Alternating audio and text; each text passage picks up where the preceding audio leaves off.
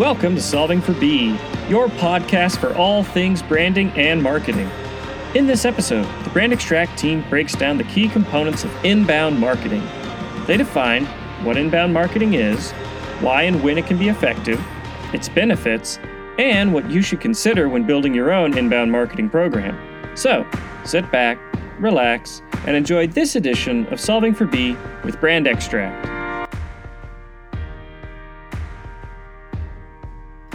Hey listeners, quick programming note. We did have some technical difficulties recording this episode, but we were able to rectify most of those in post-production. Hopefully it isn't too disruptive to your listening experience, and we hope you get some great insights out of this episode. Thanks for listening and enjoy. Hi, and welcome to Solving for B. I'm your host, Chris Wilkes, and I'm excited to be joined today by Director of Marketing Communications, Laura Ehrlich. Hey, Chris. And making his podcast debut, digital marketing strategist, Taylor Dodds. Hey, Chris. How's it going? Thanks for sitting in today, guys. So today we'll be discussing a topic that seems to have exploded in recent years. But as we'll discuss, it isn't an entirely new concept. That topic is inbound marketing. Taylor and Laura will talk about what it is, how it differs from outbound marketing, what are its benefits, and how to get started. But let's start with a basic definition first. What is inbound marketing? Yeah, for sure. So I kind of think of it more like kind of two tracks of marketing, right? So there's inbound marketing and then outbound marketing.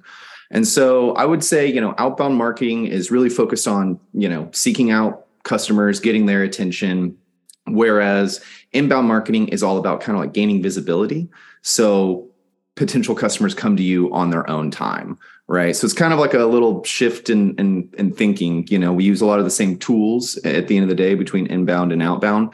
But for inbound, it's really like writing, useful, helpful, engaging content that people can find at their own pace.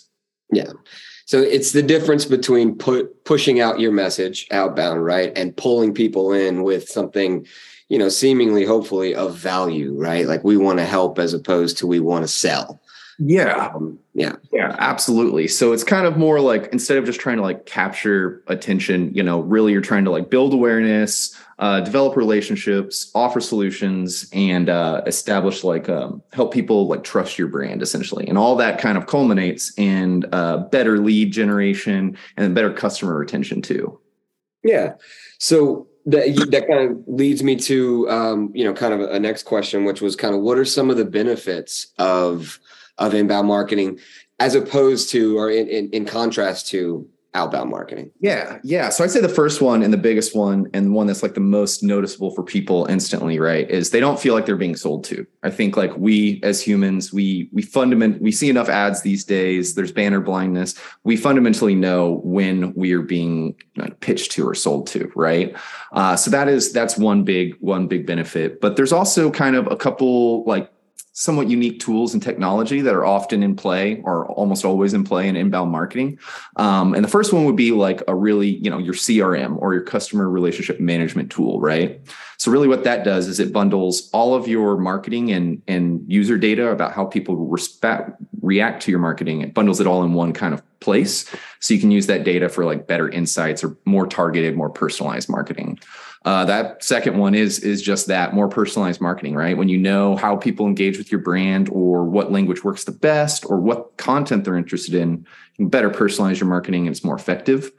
And then the third thing too is marketing automation, right? So inbound marketing relies heavily on marketing automation from emails to a wide range of content, really. So marketing automation also helps, increase efficiency in getting marketing programs out or keeping a lot of marketing programs going, right? If you can automate your marketing, it frees up internal resources. One thing I wanted to touch on just to expand on what Taylor was talking about and some benefits to inbound marketing. When he mentioned about, for the audience, they're not feeling like they're being sold to, that's building trust. That's building a relationship and that's building trust. Inbound marketing is much, much more effective in doing that.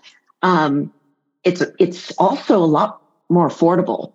If you look at, what outbound is, outdoor marketing, billboards, ads, things like that, where inbound marketing, most of that is digital. it's much more affordable than an outbound marketing. I think that's a big benefit too, but it also is better with lead conversions. There are stats that show that you get 10 times the lead conversions with inbound marketing than you do with outbound marketing. So I think those are some additional significant differences between the two. Yeah. And again, I think it goes back to, how we like absorb information, like as people, right? So, I think outbound is really like interruptive, really. So you're going down the highway, you see a billboard and you have like 2 seconds to catch it in your vision and then it's gone, right? Or radio ads or TV ads interrupting your favorite program, trying to get your attention when your mind's not really there. Whereas like inbound marketing is more informative, right? So it's all designed to be content that's found right along your journey, right? So instead of interrupting your day, you're looking for a specific solution. You stumble upon a blog that has a really great solution to your problem. And it's, again, not trying to sell to you, but it's about establishing that relationship. And also, from our marketer side, seeing how people react to your content and what content really kind of moves the needle. At the end, you're empowering your customer is what you're doing. Instead of sort of in your face, kind of forcing messages down their throat, you're empowering them. There's a real significant difference to that. And it all comes down to that content, giving them some very valuable content. Totally agree. And, that makes me think about another shift in kind of perspective is there's a lot of upfront legwork and getting to know your audiences and your customers and like those buyer personas really. So what they're struggling with kind of at every stage of their buyer's journey or the sales funnel, whatever term you use, it's kind of the same thing, right? Wherever we are in that journey, we have specific questions and answers that we need before we can kind of proceed to the next step. Yeah. And I think that's a little bit of a teaser for something we will talk about here before too long is kind of the components of this and what kind of makes it up. But I do want to talk a little bit about the inbound philosophy. So there's been a little bit written about, and it's even taken, as far as I understand it, a little bit of evolution over the years. But what is the inbound philosophy? What is that? Like, what are the phases of that? Yeah, for sure. So we kind of touched about some of the philosophy, but really it's all rooted in kind of viewing your audiences as distinct kind of buyer personas, essentially, right? So Brand Extract, we do like journey mapping exercises to figure out what those buyer personas are and figure out what they need. I look at it in like 3 stages, right? So some people are going to be in the very early top of the funnel attract stage, right? At this point, they're all just looking for like informative content, engaging content that answers their questions. Once they kind of know enough about potential solutions to their problems, they start like considering between 2 different providers, right? So this second stage would be the engagement stage, right? This is where conversations are happening and you can be a little bit more clear and a little bit more bold with your selling solutions. And then the third stage, the final stage, is kind of like the delight stage. And so this is for like post-purchase satisfaction, because that's one thing that inbound really thrives at, really, is keeping people within your pipeline and then also continuing to like delight them with good content and good answers and help and solutions to help retain customers, right? And we all know it's like, what is it? I forget the percentage, but it's much more expensive to acquire new customers than to retain your existing ones. So that's kind of the attract, engage, delight stage. Is kind of what I envision is like the buyer's journey. And each one of your buyer personas is going to be within there. Right. Yeah. So I know we'll get into some tactical examples later for that, but essentially that's the philosophy. And so if you have those 3 phases, your next step really becomes, identifying where your audience where your audience rests within those phases, and then what kind of content is going to be most resonant for them to get them to the next phase. Yeah. What's going to move them through that. And Laura, it goes back to the thing you talked about, that delight phase really for me is like just even more opportunity to build trust with them. It's that relationship building piece. It's that continuing to add value, because it does operate as, and I'm borrowing a little bit from HubSpot here, but it does operate as like a flywheel, right? It's not a linear journey. It's more of a cyclical, I guess, sort of journey. Absolutely. And that, pairs really, really well with the marketing automation angle, right? So you can set up these automated pathways and it's like, okay, this is what people in the awareness stage will go through. And at the end, they'll be ready to move to the engagement stage with a conversion. And so once you set those pathways up, As you get new contacts or new potential leads, they can go and enter that kind of engagement stage campaign and then work to the attraction stage campaign, then to the engagement stage campaign, and then hopefully convert customer. And then they're in a bunch of delight stage campaigns. Real quick, because we're using a bunch of language, but it's like, okay, what does this actually look like? So an example of a delight stage campaign, when you've shopped at a brand for a long time, say it's like some clothing distributor, right? And then on your birthday, you get those emails that's like, hey, congratulations, your birthday. For you, we're giving you a 20% off coupon, essentially. That's like a low level, kind of like an example of a delight stage campaign, right? You've already been a customer, you're in their system, they have your email, and they know what kind of stuff you're into and what kind of products you like. So they'll go ahead and say, hey, I noticed you're really into hats. So here's a 20% coupon for the next 5 hats you get, right? So that's all kind of part of the philosophy of, looking at what people like and giving them more of it. Yeah, love that. So I want to talk a little bit about how you build an inbound strategy. What are the components and considerations for an inbound strategy? Yeah, that's really good question. So, like most things in marketing, this actually stays the kind of same. You've got to start off by defining your goals. And for us, defining those buyer personas or those audience personas, right? So I know typically 3 is a classic number, right? Kind of looking at your audience in 3 different, personas that could involves things like your awareness stage or how comfortable they are in their industry. But yeah, really defining what is our goals and then what are those buyer personas. And so once you know that, I would say the next step would be performing a content audit and really looking at analytics for how people react and engage with that content. And if you can, even looking at how does each buyer persona engage with that content. Yeah. So I kind of view that as kind of the first step. You got to think of inbound marketing is just a piece of the bigger marketing picture, and marketing being the activation component of a brand. So as you would, to Taylor's point, as you would with any sort of brand exercise or marketing exercise, you have to know your audience. And that's where the buyer persona exercise comes in that customer journey. But taking it up a level higher, you've got to know the brand too. You've got to understand what that brand is all about that you are promoting, albeit subconsciously, but you're promoting it. And so you really need to know that brand inside and out as well when you're, as part of that strategy before implementing any sort of inbound marketing program or any marketing program for that matter. Yeah. I totally agree with that. Yeah. If you don't know what value really the ultimate key value you're offering, that's going to make it really, really difficult to figure out, okay, what can I bring that's unique to the table? And once you know that, then you have a bunch of selling messages, right? So that kind of all affects. Right. Because you could have all the tools in the world, the best tools in the world, but if you're not on message, the tools can still fail. The inbound marketing is only good as the data that the output is only as good as the data that you pull into it. So, right.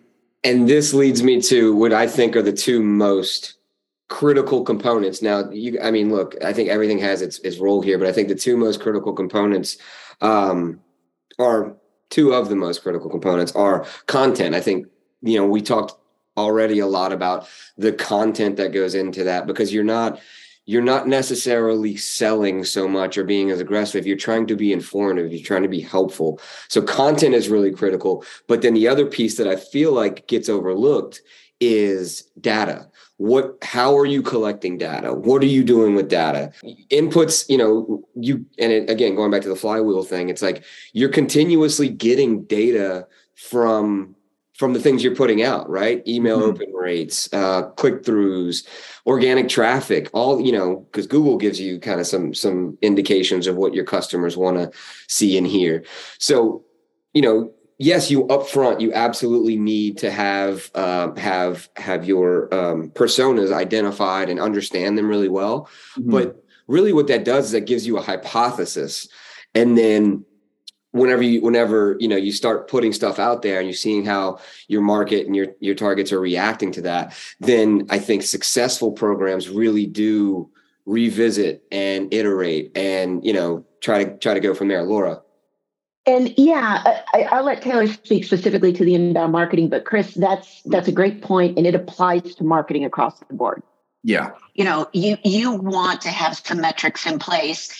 So, 1, you've got to get those metrics in place. And 2, you need to continuously evaluate and audit and understand those metrics so that you can, again, with any marketing program, pivot as need be, respond to market fluctuations, understand what's working and what's not working. So, with inbound marketing, there's no difference. You really need that continuous flywheel of understanding the data. Yeah. Taylor can speak more to that specifically with inbound to have a really good, analysis system in place. But yeah, that is a critical component. I agree. And I want to turn this over to Taylor too, but I will inject here. I alluded to this at the top, right? Inbound marketing isn't a totally new, mind blow concept. It's kind of the core principles of marketing, as done properly that we've had all along, right? We want to be there. We want to be top of mind. And how do you do whenever someone's ready to purchase? How do you do that? Well, you leave good experiences. You provide value. You're not annoying them with a billion emails. You're really right. you're kind of Taylor. I think you use the imagery of like leaving kind of breadcrumbs to your brand. Yeah. But yeah, Taylor, talk about, I'd be curious to hear your thoughts on inbound marketing and Well, I want to say one quick thing to respond to what you just said, Chris, and that is, inbound marketing not being a new thing. It's not new in the sense that it's been around for 10 years, but it's really exploded with the digital era, right? I mean, because it's digital. If you look back 15 years ago, nobody knew what inbound marketing was. They may have been doing a form of it, but there was no terminology about inbound and outbound marketing. It was just marketing. Then the digital era, and then this phrase has been coined, and then it's just exploded onto the scene. So I just want to say it's not new. You're completely right, but the concept isn't new, but like the terminology and now how we are utilizing it to support our branding is a little new. Yeah, I see it as using, we use a lot of the same old tools, but it's kind of like using them in new ways, right? So, I mean, Chris, you're a data guy, I'm a data guy. We both got started in like SEO, right? And so we're big on analytics and reporting to like drive future decision-making, right? I'm still that way, right? But I think in going back to what I mentioned, one of the kind of more unique things about inbound is like that CRM, right? Bundling all your marketing data in one place, and more specifically, relating it to each individual person. Because like, I don't know, a lot of times for marketing teams, they struggle because they have all their website data over here in Google Analytics. And then they have all of their email marketing data over here in like MailChimp or Constant Contact or something, right? And then they have all of their social media information and reporting analytics within their social platforms. And what a CRM does really, really well is it's going to bundle all of those metrics in one place, and specifically how each individual contact or individual like interacts with all that content. And so when you get it all in one place, you can see from like a 50,000 foot view, okay, so yeah, blogs are really moving the needle. They bring in a lot of people and introduce them to me. But after that, it's the social media post or it's the email marketing that really moves people from the awareness stage to the engagement or, the delight stage, really. That I think is one powerful tool about it, is bundling all those analytics in one place and really seeing what makes things happen, right? And so going back to what you guys said, I mean, Chris, two big things that stuck out to you is buyer personas and data. 100% agree. But because now that we can bundle all our analytics in like a CRM, I think it becomes even more important to like look at those analytics for every single buyer persona and every single stage, right? Because sometimes you can have a blog that say it gets like 90% of all the traffic that all your blogs get. And you're like, this is great. We need more of this.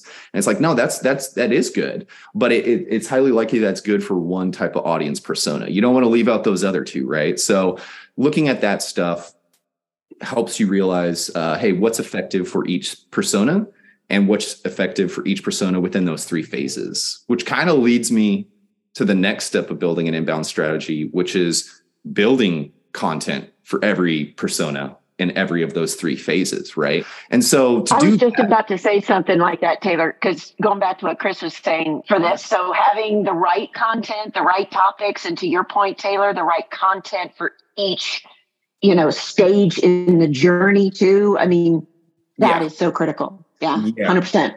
No, that's okay. I'm going to steal all your transitions for the rest of this podcast, but But if you're gonna make content at every stage, one part of that too is leaning back on that content audit, right? So when you're auditing content, saying, okay, I've got a great blog for persona 1 for the awareness and consideration stage, but like really for like when they're making decisions, I need some more like bottom of the funnel decision level content, really showing why we outclass our competitors because they're ready for that discussion now. And again, leaning on what makes your brand unique, what's your brand value, and that's where that comes back into play. And I will say that a journey mapping exercise can be so incredibly valuable. Absolutely. For that very thing, right? Because, it talks about, or it uncovers what your personas are feeling at each step, right? What they're missing, where we or the industry as a whole is falling short, what they want to see, what they want to hear, what they don't want to see or don't want to hear. So then it helps you not only identify the types of content that you need, but also the channels and the distribution of that content. If we know our audience is a lot younger, and maybe some of our content needs to be on social platforms. If they're a little bit older, maybe some of that content needs to be directly on email. And everything in between, right? There's no one size fits all for every industry or even every company. So and it does go back to those buyer personas. And for people that may not be totally familiar with that, but what you're doing is you are dissecting that buyer. You are trying to figure out what they like, what they don't like, where they go for their information. That's that buyer persona exercise. But another critical component of that is identifying their pain points. So when you've identified things like that, what are challenges to them? What are things that bother them? What are problems they want to solve? You're figuring all of that in that buyer persona, then you can have the content sort of address those things specifically. And that helps, that engagement phase that Taylor was talking about, getting them really interested because they're like, there's my solution right there. That addresses something that I have a need for or that I'm confused about or that bugs me. And we are, addressing that very specifically because we've done our homework with the buyer personas. Mm-hmm. No, yeah, absolutely. It makes when you do that homework, it makes creating like an inbound strategy like it's nearly half done, I would say, right? So like a couple of months ago, we worked with a client and we were lucky enough for them to start with that, right? Kind of a journey mapping to determine our buyer personas. And as part of that, what we were also doing next was creating an inbound strategy for them that we would then later go execute in like a HubSpot, like we use HubSpot often, but really that's one inbound marketing tool. This methodology applies to everything.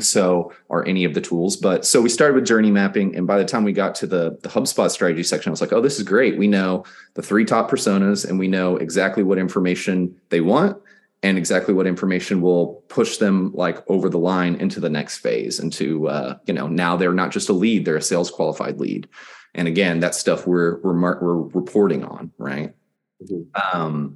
And this is a little bit of a side, but going back to the data thing, I know there's a lot of frustration sometimes for people because like when you're showing them metrics from Google Analytics and people go to the website and then you're like, hey, great, so someone visit our blog page, then they click to this like content offer or gated form page, right? So there's a form, you fill out a form and you get the content for it. And you can report upon that and say, hey, this page got 100 page views and 12 people submitted on the form, right? And then the question I get most often after saying that is, great, who are those people?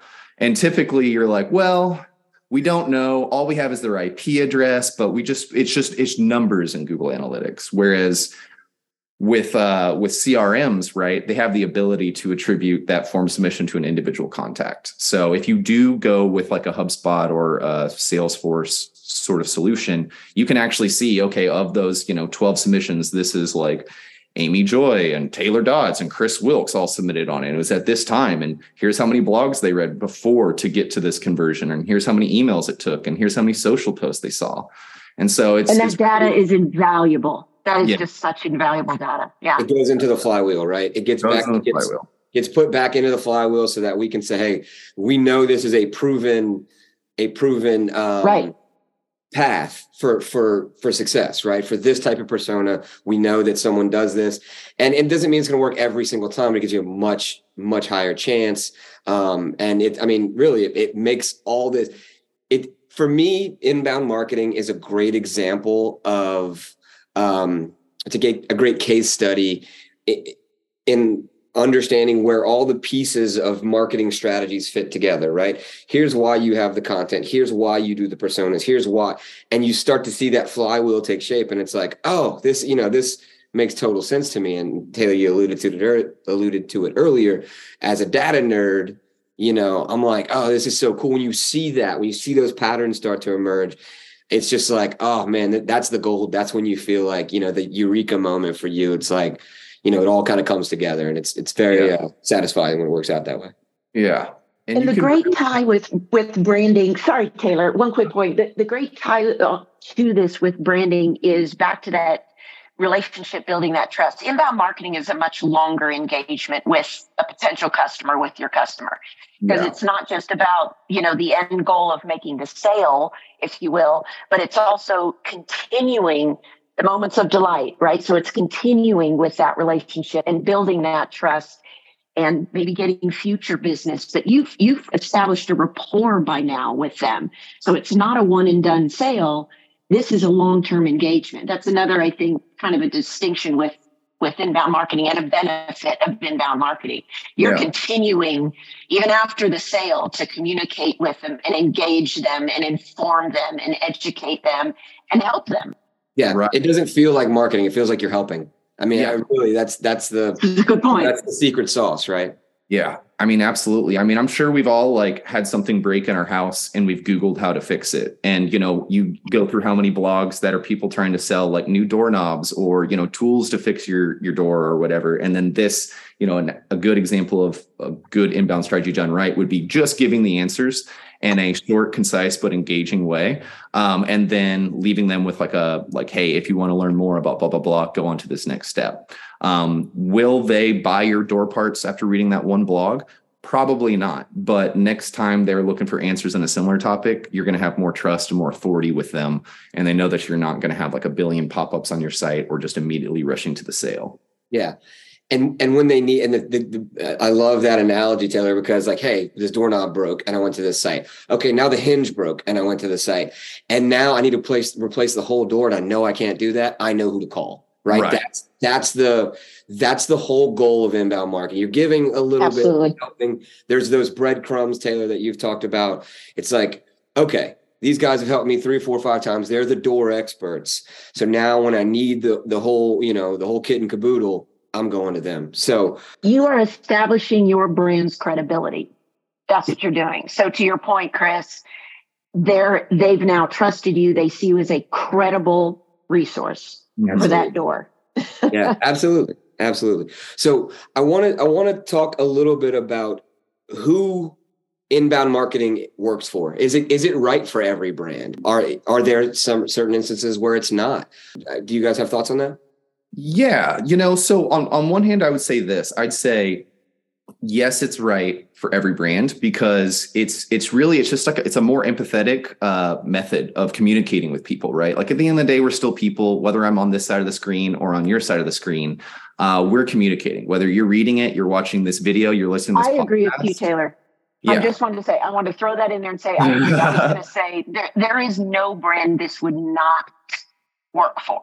Right. Some better than others, B2C versus B2B. We've all had those sort of conversations, but I can't think of one instance where I would recommend to a client, don't do inbound marketing. Yeah, right. I mean, who doesn't want more considerate, more specific, help with what they're looking for while avoiding overbearing sales tactics. Now, I'm not saying that we don't push for sales tactics, but there's a time and place for it, right? So, people always joke about elevator pitches. In elevator pitches, you're always talking about the brand and the value. You're not elevator pitches are no joke, Taylor Dodds. I know, but you're not talking about. And by the way, our door prices are $12.99. It's discounted for today only. You should really buy it now. You're like, hey man, we've got 30 seconds in this elevator. So yeah, and so I think it works for everybody. Now, for I would say brand, one thing. Sorry, Taylor, and then I'll let you continue. It just kind of occurred to me.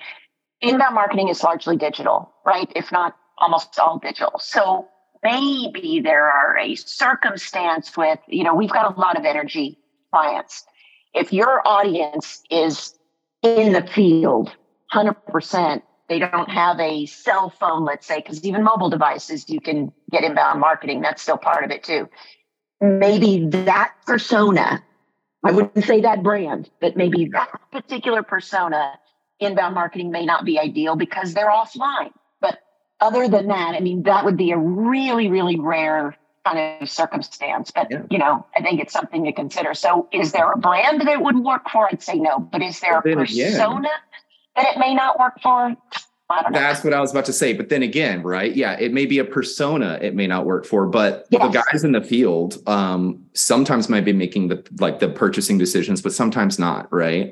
Or that persona, you may be like, okay, we're going to lean on less digital aspects because for this persona, we really need to increase brand awareness or like trust in the brand, which can be done with less digital methods. Like totally outbound tactics are not irrelevant anymore, right? A billboard, while not at all, can still affect brand awareness, but I would agree. It's all about, and again, buyer personas. What are their challenges? What are they looking for? And you mentioned it. How are they getting that info?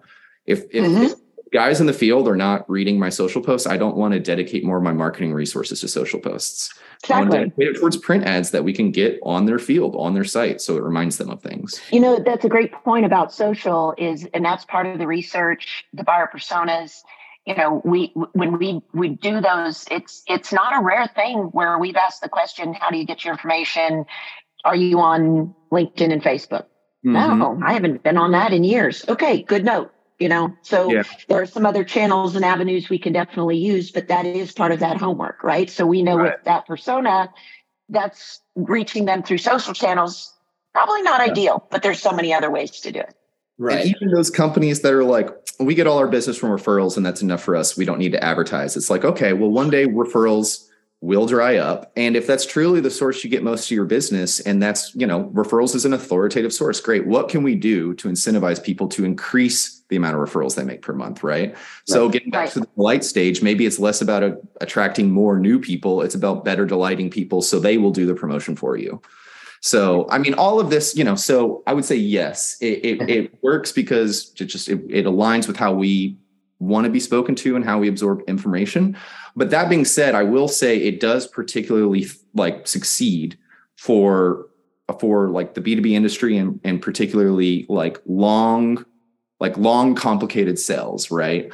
So I definitely see a lot of companies, B2C companies that sell products that are $10 and under using a lot of inbound marketing tactics, specifically marketing automation and the CRM to get all the data about you. Like going back to that birthday email, that's something that a lot of B2C companies that sell very low price products do. And that's adding value and that's inspiring more sales and it's delighting customers further, right? But for a company that has a high price product and it takes a long time to sell that product, this is where this really thrives, right? Because for these high price products like buying a car, or we have a client who they own and operate senior living communities, right? So if your parents need assisted living or senior living solutions, that's what they're there for. Buying a car or putting your mom and dad in a senior living facility is not a decision you make lightly. And it's probably not one you make in a single day, or it's not even one you view a couple different web pages and you're like, nope, I'm good. I'm ready to commit to a full year of this. Or if it's a car, I'm ready to commit to paying this car off for however many years my note is, right?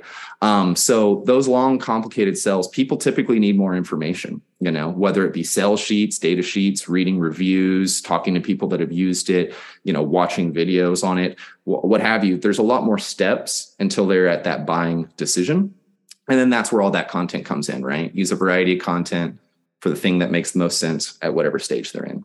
So let's shift gears a little bit. I want to get your guys' opinion on brands that or you interact with or you see that do a good job with their inbound marketing. Are there any brands out there that you see in your daily life? You're as a consumer, Taylor and Laura, is there anyone that's, hey, these guys aren't annoying. They add value to me. If I'm going to buy from them. I'm brand loyal to them because their inbound marketing, has resonated with you in some way. Yeah, that's a good question.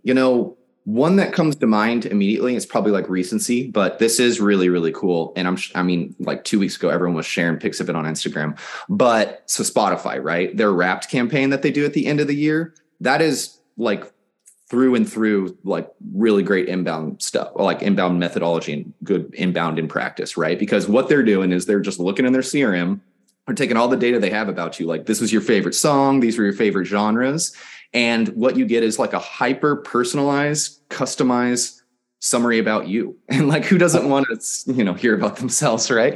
Yeah. So, super, super personalized, like added value. Hey, thanks for being a user. Here's like a little thing about you. And, that costs money to make. That costs effort and planning and time. But people go crazy for it, right? They share it. They're sharing screen caps. There's that delight stage, right? People promoting for you.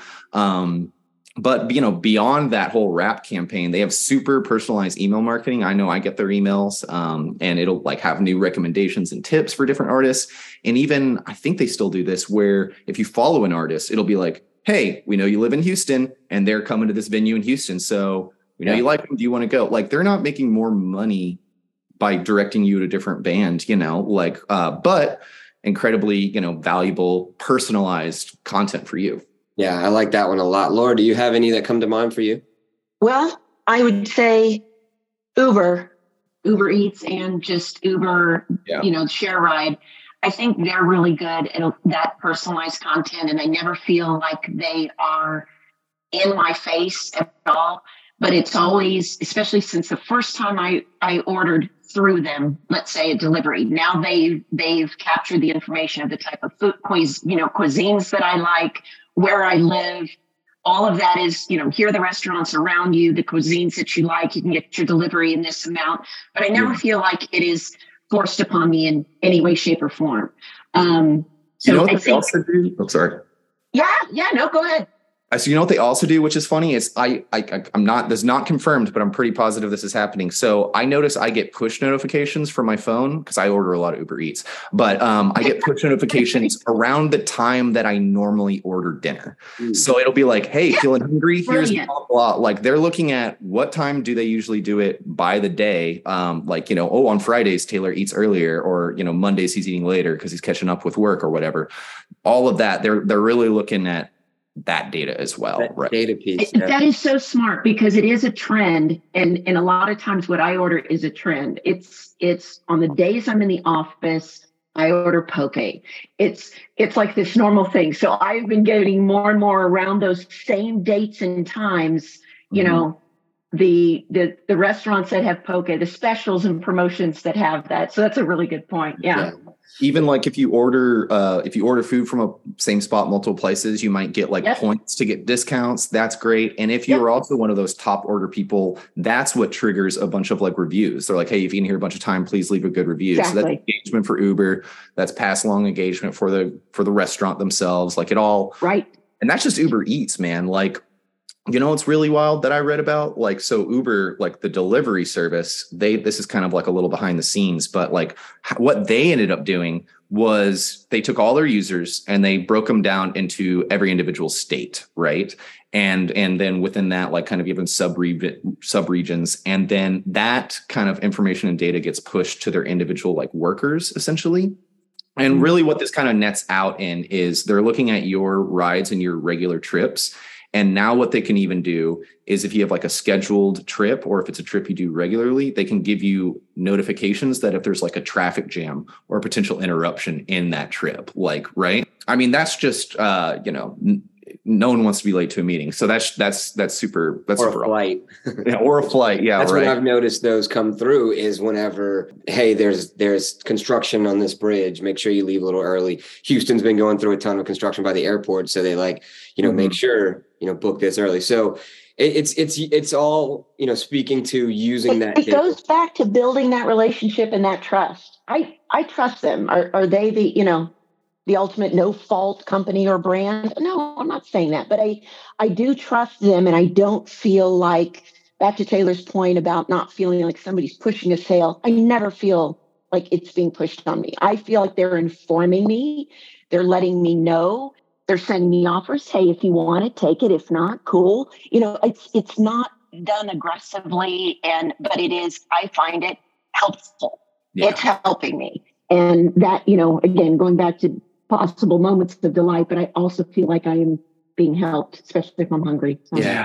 Right. Well, and for me, the brand that I think that does a really good job of this, and it's a little inside baseball here, but Moz is a software, an SEO software, Yes. and they have one of their, brilliant, for me anyway, brilliant pieces of like content marketing is the Whiteboard Friday series that they have. I mean, especially early in my career, that was every Friday. I mean, it's still, I have a leftover reminder on my calendar. Every Friday I get WBF, which stands for Whiteboard Friday. I go look at it and watch it. I don't do it as much anymore, but that piece of, hey, we're teaching you something. There's this new change that you know about, and you can go find it. Like, they're not even pushing that to me. Mm-hmm. I just know it's there, and it's such a valuable resource to me that I know I'm going to go there. And then, we use their software, and it's not specifically for that reason, but I do have a little bit of that brand loyalty to them because of that, that inbound content that they have created that I can go and access. And it just makes me feel like, okay, like they're not pushing me. They're not selling me on anything. Yeah. They're breaking down, they're sharing their expertise with me. And I think it's a really well done by them. So totally. And that I would agree with that, man. That like really exemplifies kind of the inbound methodology. What we started talking about is it's not like interruptive, and it's not broadcasty, right? It's not like you're getting one piece of direct mail and you'll throw it away and then it's over and done and you don't get a reminder. That is all good content that's optimized for you to be able to find it, right? Yeah. At your own pace, right? So whether you're searching for Google Analytics for beginner's guide or Google Analytics for like advanced strategies, whether you're like, awareness stage or all the way, high, you're highly experienced with it and you're kind of more in the more expertise stage. They have content for every type of, wherever you are in the funnel. Yeah. So I think that's a really good example. And, going back to inbound content tends to be evergreen, billboards are going to go away.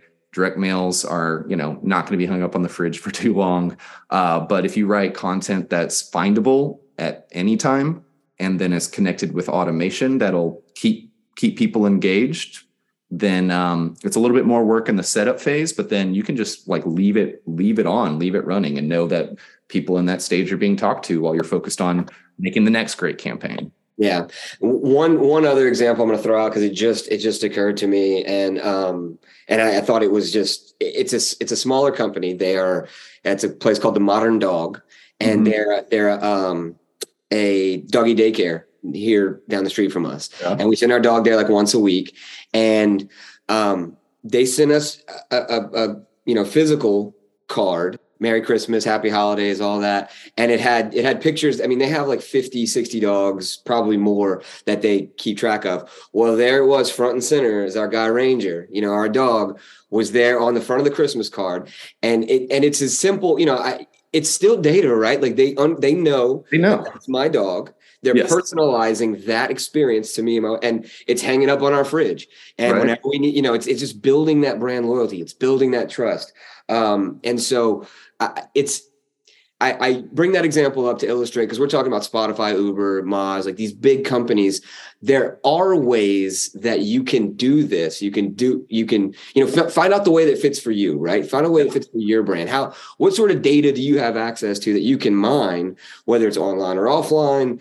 If it's online, there's probably a whole lot more of it, and personalize those experiences and be helpful and delight customers. That's the goal. So we're getting near the end here. I want to close with this. So let's say someone's listening to this, this podcast episode, and they're thinking like, hey, this sounds interesting. I don't know where to start though. What would you say, Taylor, Laura, what would you guys say? Where do you start with, if you want to take a inbound marketing journey? Yeah. Where do you start? So are you talking more about where do you start if you want to learn about it, or where do you start if you want to like, let's enact it? I think if you shameless plug here, if you want to learn about it, Brand Extract. But yes, and we are a HubSpot partner. That's right. We're a second shameless plug. So shameless plug. But where do you start? Like if you're like, hey, I want to get the ball rolling on this. What are just, and look, it doesn't have, doesn't need to be super hot, detailed or anything, but high level, like, all right, if I want to experiment with it, if I want to give this a go, like where do you say to start? Yeah, I mean, I'd say, start with understanding who your buyer personas are, right? Look at your audience, break them into 3 or 4 different personas, and really understand what answers and solutions they need at every one of those 3 phases. I think that will help you regardless, even outside of your inbound strategy. That's going to help you with a whole bunch of other branding and marketing initiatives, right? Yeah. And then I would pull it out even further than that, Taylor. Before then is let's look at your big picture marketing plan. Does an inbound marketing component fit into that? And as we talked about, it could. Yeah. And so, from a budgeting standpoint, I think you also want to see what is that marketing budget and how much, can you dedicate to an inbound marketing strategy and implementation. But Taylor had mentioned this at the top of the show is you also want to identify your goals. So I would say even before personas, what do you want out of your marketing? What are those KPIs? What are you trying to do? Are you trying to generate leads? Are you trying to grow revenue? Are you trying to generate more brand awareness? I would start there because then how you are defining those goals, you can tailor that strategy, the inbound marketing strategy, your whole marketing strategy, to fit those goals. But the buyer personas, yes, I definitely agree. Yeah. That has to be there. But I was just pulling it out just a little bit. And let's look at the whole plan first and what that means and your goals as a company and as a brand. What do you want to accomplish? Totally. I would totally agree with that. Yeah. But, goals, buyer personas, that's one easy way to start. And cheap, key ways to start. And then I would say, from there, start creating great content, right?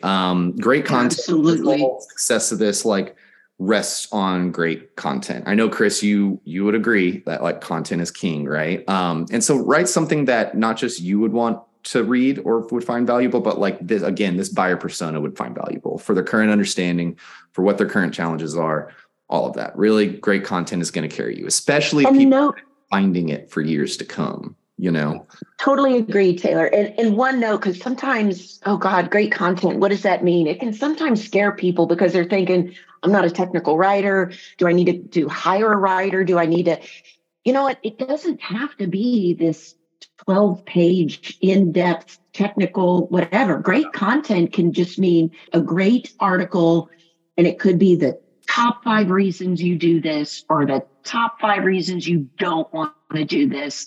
It could be really simple. Yeah. I would just tell people don't be afraid about, oh God, what does great content mean? Yeah. It's not about it's not about how long the article is. It's about how authentic it is. Yes. Authenticity is critical. And it's about, to Taylor's point, addressing some sort of need, challenge, whatever, giving helpful tips, giving that solution. So don't let the word content scare you or, I got to go find me a great writer. I think anybody could pull together some really good content.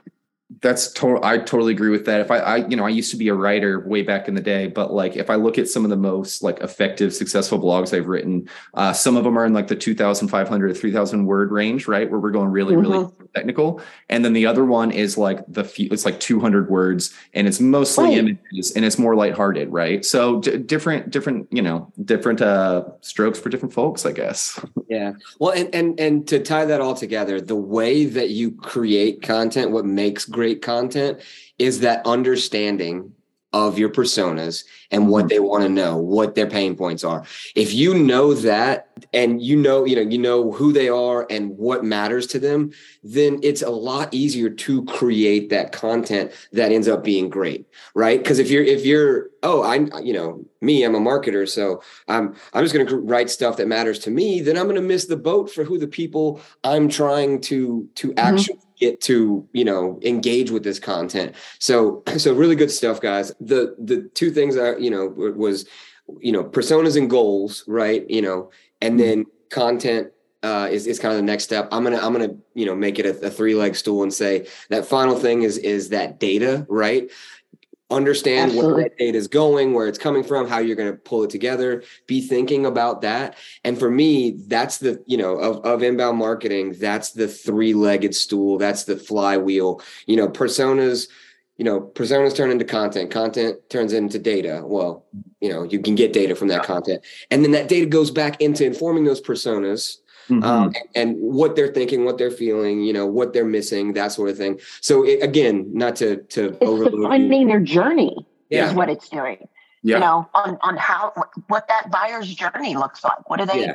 Where are they going? What is their next step? Yeah. Not to overload with imagery, but yet it's yet another flywheel, right? Yes. It's flywheels on flywheels. This is why it makes sense. Right. No, I love that, because then it brings us right back to the start, right? Then, one thing we always joke about is like your inbound strategy is never done, right? You can always look to improve and optimize. And that's what that data is there for. Absolutely. Well, look, guys, thank you very much. This was really, a great conversation, really informative.